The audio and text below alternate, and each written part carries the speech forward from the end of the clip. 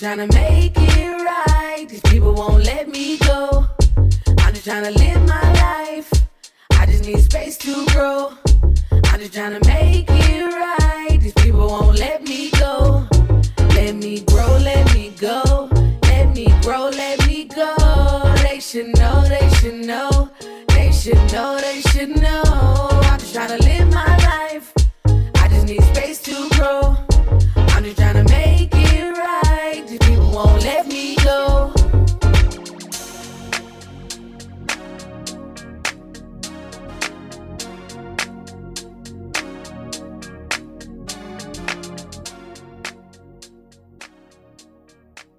Welcome to the Tea with Bree. I'm your host, Bree. Thanks for listening.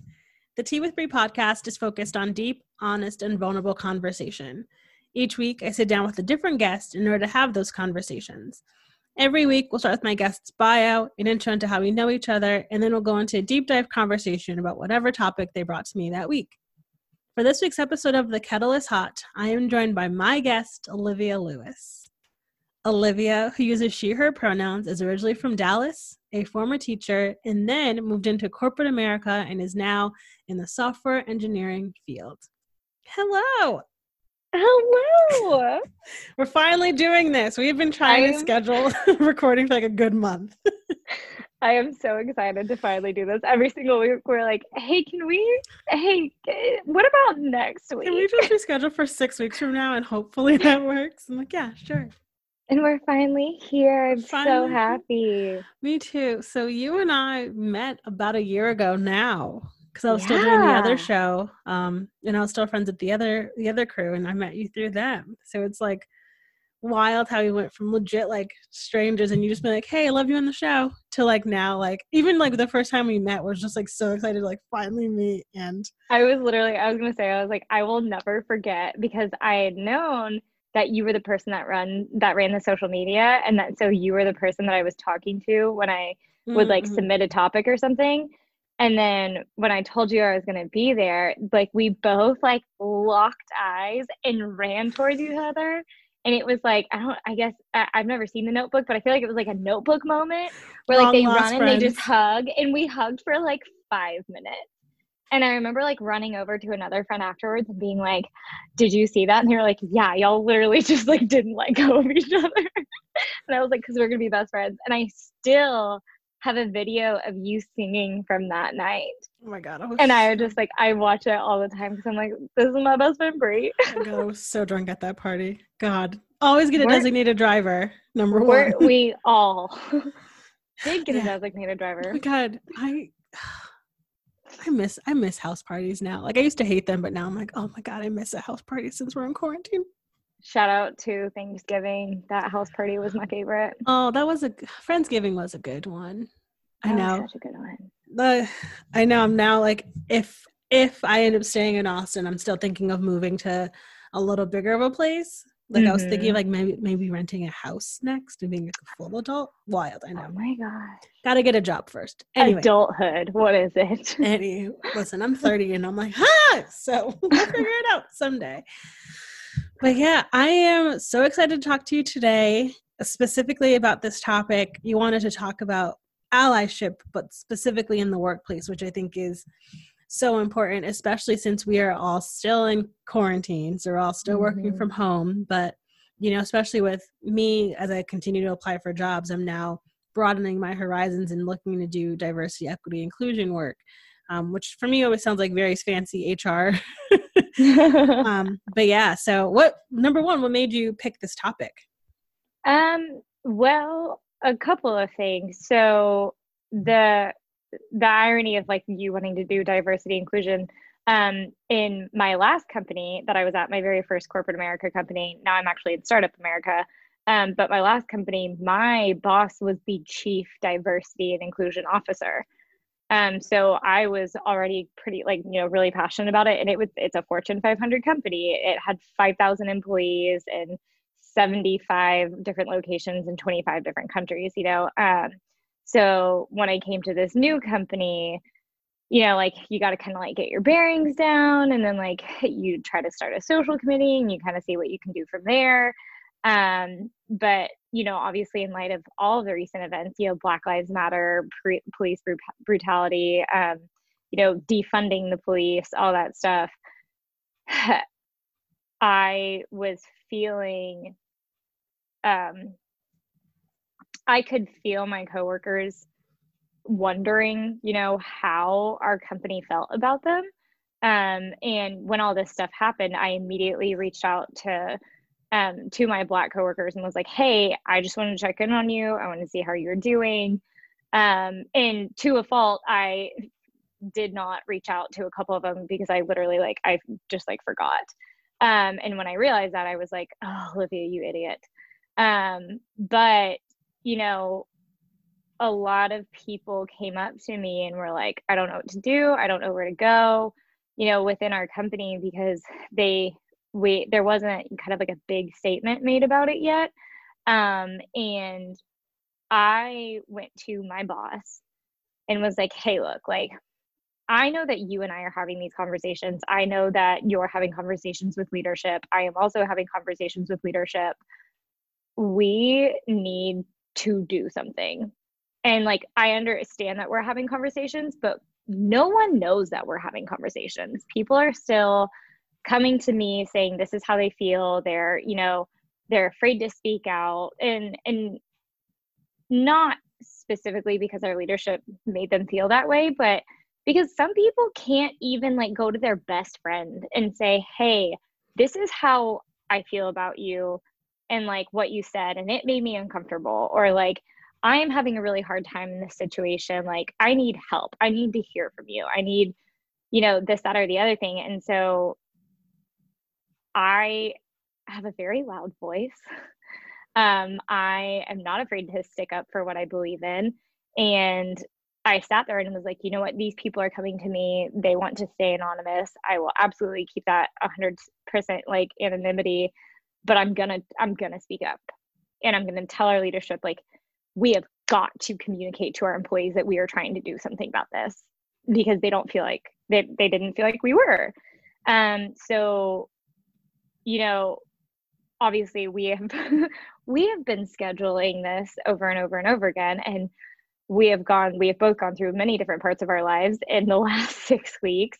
And, you know, just with everything going on, and honestly how my last week went, this very last week very specifically, I felt like it would just be such a good topic because it's uncomfortable, it's difficult, it's terrifying.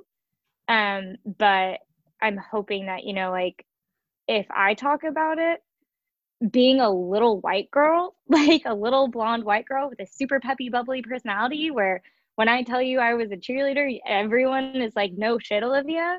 You know, if I can do it, I'm hoping that I can inspire other people to do it, because it sucks that, you know, some people don't feel confident enough to bring these things up, especially when they're a Black person and they want to bring it up and they're afraid to. And so it's you know, if you can bring them a voice, do it. And honestly, I actually had you in mind when this was happening because of your quote, you know, change happens in uncomfortable places. Literally my favorite quote ever. And it's true. And I sat there and I was like, God, this is this sucks. And I sat there and I was like, honestly, shut the fuck up, Olivia. Does it suck to have a conversation? Because it sucks for these people to fucking live their lives the way that they feel like they have to, in fear every single day. And I was like, the least you can do is stand up, you know? And yes, you know, signing petitions, donating, you know, sharing resources, that is so important. And so, you know, I'm trying to think of another word, rather than important. It's also important. Okay, there we go. You know, it's just so important to do those things. But if you can stand up and do something else for other people in your community, I think that is another level of just taking action. You know, it's you can hide behind a screen, you can hide behind your phone, you can hide behind a keyboard. But if you don't stand up and take action yourself when you know that you can, then what are you doing, you know?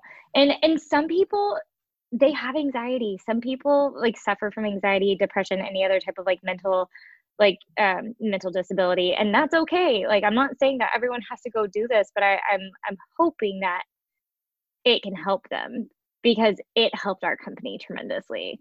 One of the conversations that I had, I mean, like, I got really heated a few times. There is no question about it. I was on the verge of yelling, on the verge of screaming. I was getting very passionate about it. Just trying to explain to the people who worked above me, like, hey, like, this is so fucking important that we get it out there, that we are having these conversations, because people need to know that, like, we want to make a change, but we want them to know that they have a safe place. And that is so important, because, like, a lot of people don't have a safe place to talk. Some people don't have a therapist to talk to. Some people don't have a best friend to talk to. Some people can't talk to their family. Like, I wanted them to be able to, like, go into our general Slack channel and say, like, hey, this is how I feel about it. Let's have an open conversation about it. Or, like, let's share resources here for Black Lives Matter. Let's give, like, here's a list of petitions. Here's a list of YouTubes that you can watch if you can't donate money. The ads donate the money. Like, here's free resources. Here's paid resources. Like, I wanted to be able to give them a safe place to talk about all those things. And I had a conversation with a couple of girls where they were like, a lot of people were going to them too, and they didn't want the responsibility. They were like, I don't want to be the person to, like, step on the grenade for everyone, and I was like, I will be, like, like, I have no problem with that. I will step on that grenade and I will let it explode in my face if that's what happens. Like, if that's what happens, then, like, we have to have another conversation, but I will absolutely do that. And they were very grateful for that, and they were very thankful for that. And so we ended up, it kind of started off by, like, I was just having all these conversations, and I was trying to tell them, oh my God, like, let them know we are trying to get a plan of action together. Like, they don't care if we have a plan of action together right now. They want to know that we are talking about it and we're taking it seriously.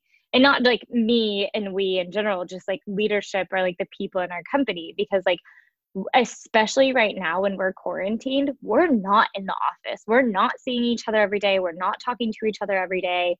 There isn't, water cooler talk. There isn't passerby talk. I can't go up to one of my friends' desks when I'm bored and, like, I see that, like, maybe they're on a break or something. Like, I can't have those conversations with them and, like, have other people hear it and then come in and talk about it. Like, I'm having to individually reach out to all these people and say, like, hey, this is happening. I promise. And so that was on a Tuesday. And one of the suggestions that I gave my boss that he was then passing on to his boss was Juneteenth was that Friday, which was now this past Friday. And because it was so close, we couldn't get the day off. And I was like, what if it was like some type of like educational day, like, it's not an excuse to go out and party, but it's an excuse to get together and create a safe space. And I was like, it could just be a town hall. We were not scheduled to have a town hall that Friday because we have them every other Friday. And I was like, like, what if, like, that is where we were able to have an open discussion about what is going on in the world? Because that's the thing too, is like, the world is a fucking dumpster fire right now. It sucks. Like, we are all sheltered in place in Austin because, like, that's where we are. And, like, we are quarantined. Like, yes, it's kind of opening back up, but then, like, our shelter in place just got extended. We're in the middle of Black Lives Matter. It's also Pride Month. Like, there is brutality all over the place. There are people fighting against it all over the place. A lot of things are coming to light because of social media, which is awful, but also in turn a really good thing. But, like, it's just kind of depressing right now. Like, you're not around people, you're stuck at home, like, all these awful, awful, awful things are happening. Like, people are dying from the pandemic. People are dying from police brutality. Like, when you come to work and you don't feel like you have a safe place, like, you have no motivation. You're just like, oh, cool. I come here because I can't be out there, or I don't want to be out there. And I hate my life just as fucking much. Like, I was like, I don't want the people that I interact with every single day to feel that way. And so one of the things that I did, my job title specifically is called Scrum Master. And one of the very first things I did was ask for my title to be changed, because the word master, very specifically in technology language, derives from slavery. We have lists called master lists and slave lists. We have lists called black lists and white lists. Like, and this would no people have been uncomfortable with it before, but no one has really like stood up and said like, we need to change this.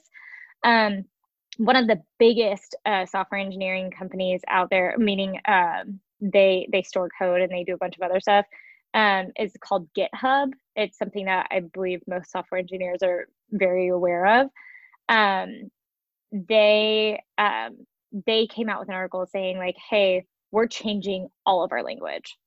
Like, it is going to be shown that this is like a first and second list, and it is going to be showed that, you know, like this is like, it's going to be showed that this is what these actually mean. And we are taking all of this with slave language out. And so, you know, of course, like seeing that after I had just been like, hey, I would like to change my name, I was like, oh my gosh, this is happening. And I got super excited. And we now have a new name for me. I'm called an agile facilitator, because it's also just like a better step in my career, because the next step up would be an agile coach, which is what I plan on going, like where I plan on going. And so, you know, like that was the first step. The second step that I was referring to earlier when I said I was talking to my boss, was that town hall. You know, like trying to just figure out how we can bring people together. He actually suggested that we all get on a Netflix watch party and watch 13th together, or any of the other things that Netflix put together for Black Lives Matter, which I was so impressed with and so happy with. And I was like, yes, also good ideas. And so I really hadn't heard anything, and I wasn't really sure what was happening. I wasn't sure what the conversations were. But I knew it, but then I talked to my chief technology officer, CTO, and I had the conversation with him and was like, these people need to know, brought up because our HR is also outsourced. So it's not internal. So we don't have an internal HR person that can help with these things. And so he was like, you know, like, what about creating like a diversity and inclusion group? And I was like, yes, absolutely. Like, that is a genius idea. And he was like, you know, do we need to go externally first? Do we need to go internally first? And I was like, we have to go internally first. Like, right now, I don't care what y'all say to the public. I mean, like, I do, but like, I don't. Like, you need to let me, and you need to let them, like, you need to let our entire company, you need to especially let our Black employees know that they are heard and they are being cared for, and like, we are going to do something about it. And so he said yes. He was also like, he's traveling right now, and so like, you know, like me, and then also meetings, you know, I wasn't in constant contact with him as much as I would have liked to be. And so then Thursday I get an invitation that we're having a town hall the next day. And because I didn't know, like, I didn't know what was happening next. I was like, I know the conversations I had. I don't know what else is happening. Like, I was kind of terrified. I was like, I don't know what's going to happen next. Like, you know, because you're afraid of the unknown. And when we got on, our CEO said a couple things, and he was like, I am going to invite X employee to talk. X employee is a Black employee. He's amazing. He's so sweet. I like haven't talked to him about this, so I don't want to like say anything. But he had a whole presentation ready. So he's a Black employee. He had this whole presentation ready. He talked about Black Lives Matter. He talked about Juneteenth, the entire history behind it. He talked about the rioting and looting and why it's happening, and, you know, like the fact that it is a response to everything that is going on in the world. And like, yes, it's violent, but they tried peaceful before, and like, we've seen what happened. Like, Colin Kaepernick is a perfect example. You know, he tried to kneel during the national anthem, and people took it the wrong way. And now a lot of people are apologizing to him for it. But he explained the response and why it was that way. And he talked about police brutality, and he talked about, his experience with it. And two other Black employees came in and talked about their experience with police brutality. And it not only educated the entire company on what all of these things mean and why they are being responded to the way that they are and what we can do about it, but it brought it to such a personal level of watching these people bawl their eyes out and be the most vulnerable that they could ever possibly be, with all of us over a Zoom meeting on a Friday, like on Juneteenth, not just any Friday, but like on Juneteenth. They are very explicitly telling us their stories. And I just remember, like, I turned my camera off because I was crying so hard. There was no question about it. The stories that, like, as a little white girl, like, who has her license to carry, I have handed a police officer my license to carry before, and there have been no repercussions at all. One time, I swear to you, I didn't get the ticket because I had my license to carry. And I was just like this little girl who was going 55 and a 30. I was like, there's no way you're giving me a warning for that, but for any other reasons than, like, I just handed you my license and, like, my driver's license and my license to carry. And then, like, and so it's like to go from that to seeing stories where people have registered weapons, have their license to carry, and are being shot in front of their wife and daughter for it. And then, like, also hear all of these other stories from people that I sit next to every single day, or did sit next to every single day. It's like, it was incredible. And it was one of the saddest experiences I've ever had in my life. But it was also just like, I sat there and I was like, y'all listened. Yeah. Our leadership listened. I want to point out that you just talked for 15 minutes straight. And I know people are like, why didn't you interrupt her? I'm like, because this is literally how you be an ally. You see that something is wrong, and rather than ask Black people to do any of the work, you use your privilege, as you saying, like, Olivia is a small white girl from Dallas who saw that she had privilege and was like, I'm going to say something, because why make Black people uncomfortable? Why make them do the work? Why tokenize them? And, instead of doing all that, you helped create this space and then offered them the space to talk about it. So, I mean, yeah, I mean, I just wrote a whole blog post, but like what I want allies to and to not do. And everyone's like, we love this. I'm like, it's literally like not rocket science, like how to just be a decent human being and not make it about you. And so that's what a lot of the things about me talking to allies lately is like, like, put yourself in someone else's shoes, number one. Like you're saying, like, if you weren't a white girl with this license to carry, what would have happened? And then, like, two, realizing that, like, Black people get pulled over all the time for stupid shit, and it ends up in them getting killed. And, you realizing that and seeing your privilege in it. And that's what's been the biggest thing about, for me, talking to people on how to be allies, is you need to check your privilege, which a lot of people are uncomfortable doing because we've been taught so long that your whiteness should be centered constantly.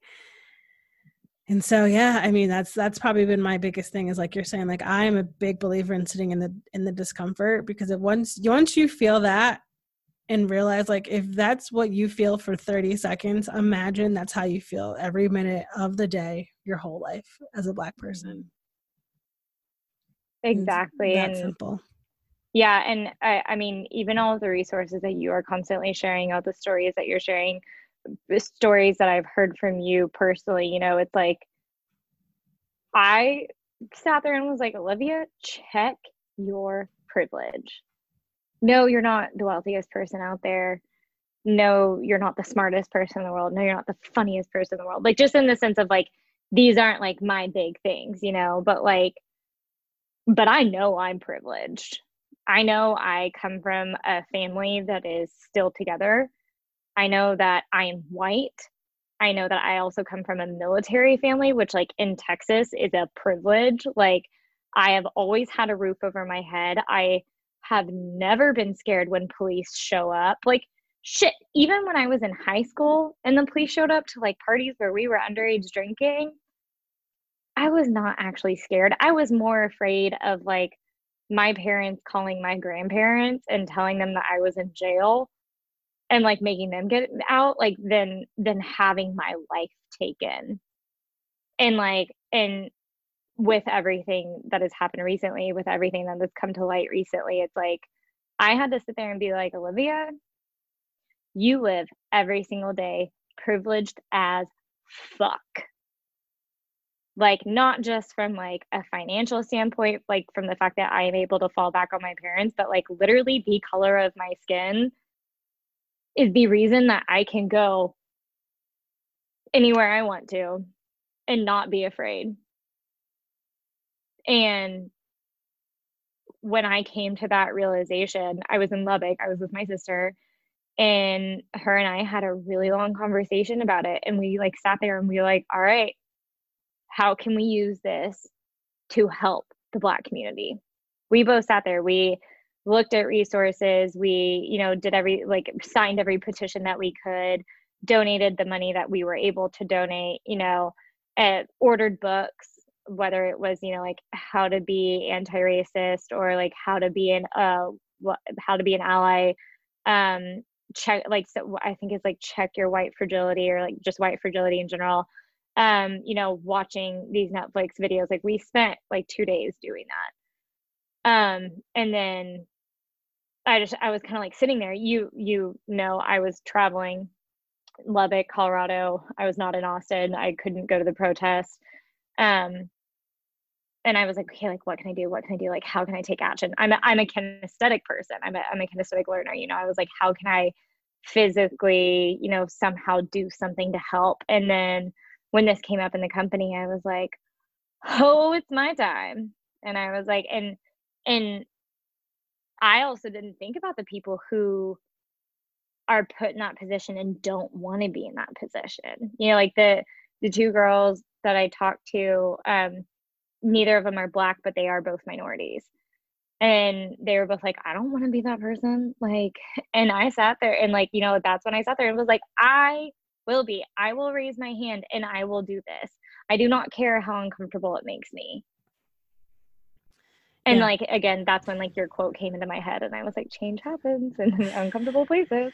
Yeah. I mean, it's also been interesting, like how many diversity and inclusion jobs there are now. And for me, it's like, okay, do you actually want to be better, or are you trying to tokenize Black people now? Or are you trying to check the box? Exactly.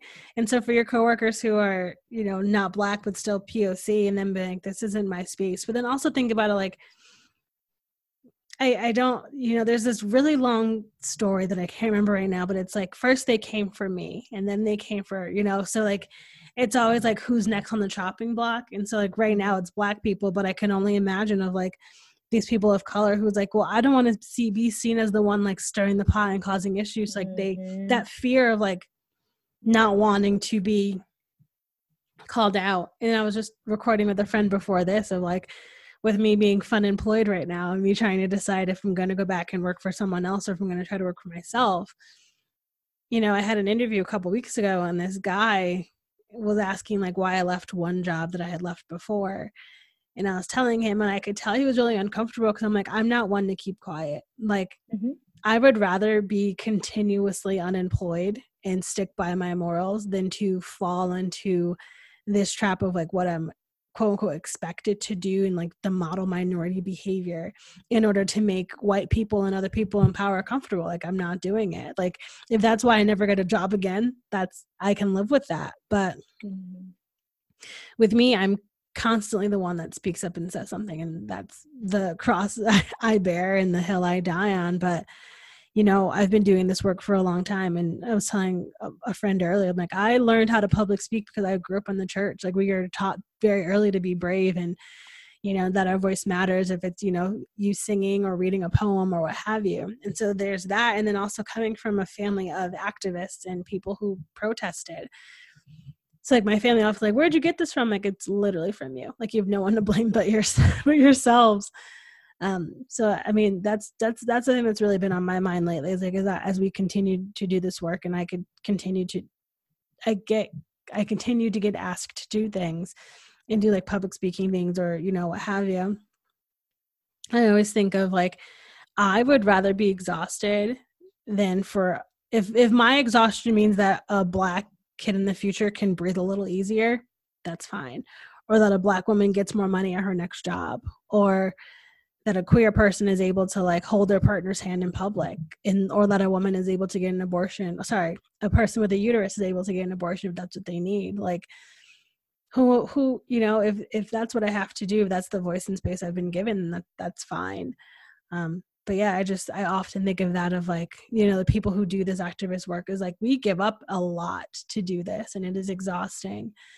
And so as like all these new people come into allyship, into other work, I'm just like, y'all, you got to take care of yourself. It is okay to still find joy during the tough times, and, take a break and rest and get, make space for your feelings and the things that you need. But yeah, I mean, you saying that about your coworkers really stuck out, because I can, I used to live in that fear of like, well, if I say something, blah, blah, blah. And now I'm just kind of like, well, gotta start typing, because I feel like there's something I need to say. So yeah, I get that. And then also like what you made a comment about like transparency around these conversations and sitting in this discomfort. And, I'm currently doing some coordination with the college I graduated with. They want to do a training or like have a conversation with their students coming in this year.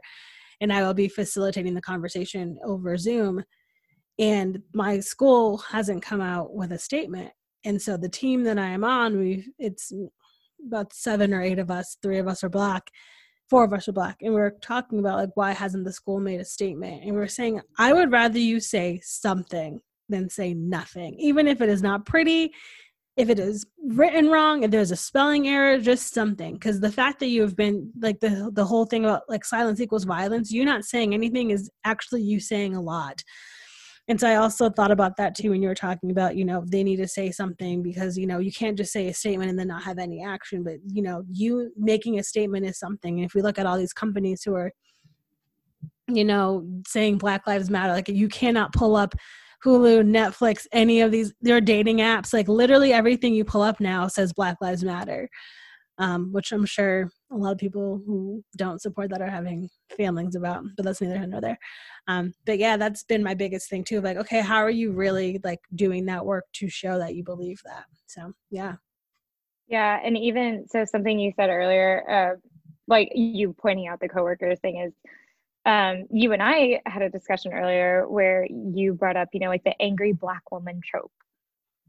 Which is very real and is something that I believe a lot of people, a lot of women of color, a lot of persons of color, that they can be the angry Black woman, the angry Black man, like the angry Black person, however they identify, like that is a trope. And that's like another part of white privilege that I believe not only myself, but, all other white people need to check and need to think about and need to realize, because if I can step on that grenade for you and just be the office bitch, like I will. I have no problem with that. I'll do it. Like if it makes you uncomfortable and it makes you fearful, whether you're fearful for your job or fearful for how people will judge you within the company or out of the company, whatever it is, that I'm happy to be that person. Not everyone is happy to be that person, which is why my friends who are POC, like they were like, I don't want to be that person, in checking your white privilege, it helps you think about those things, and it helps you realize like they don't want to do it for a reason. Mm-hmm.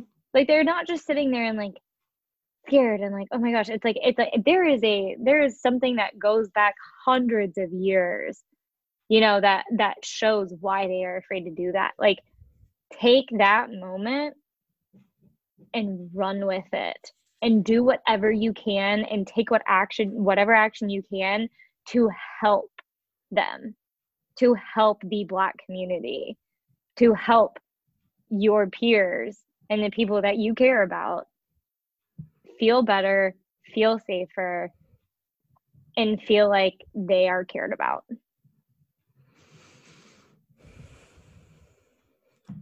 I honestly think that is a great place to wrap. Olivia's out here giving y'all free information. Allies. What I'm here for. I will be sure to link your Instagram and ways people can connect with you if you want. I know, you just did a whole rejuvenation around your Instagram privacy. I did, but it's okay. I have to remember what my Instagram You're is. fine. We'll get it in the show notes. Okay, cool. I do not need it at the current moment. Know. You're fine.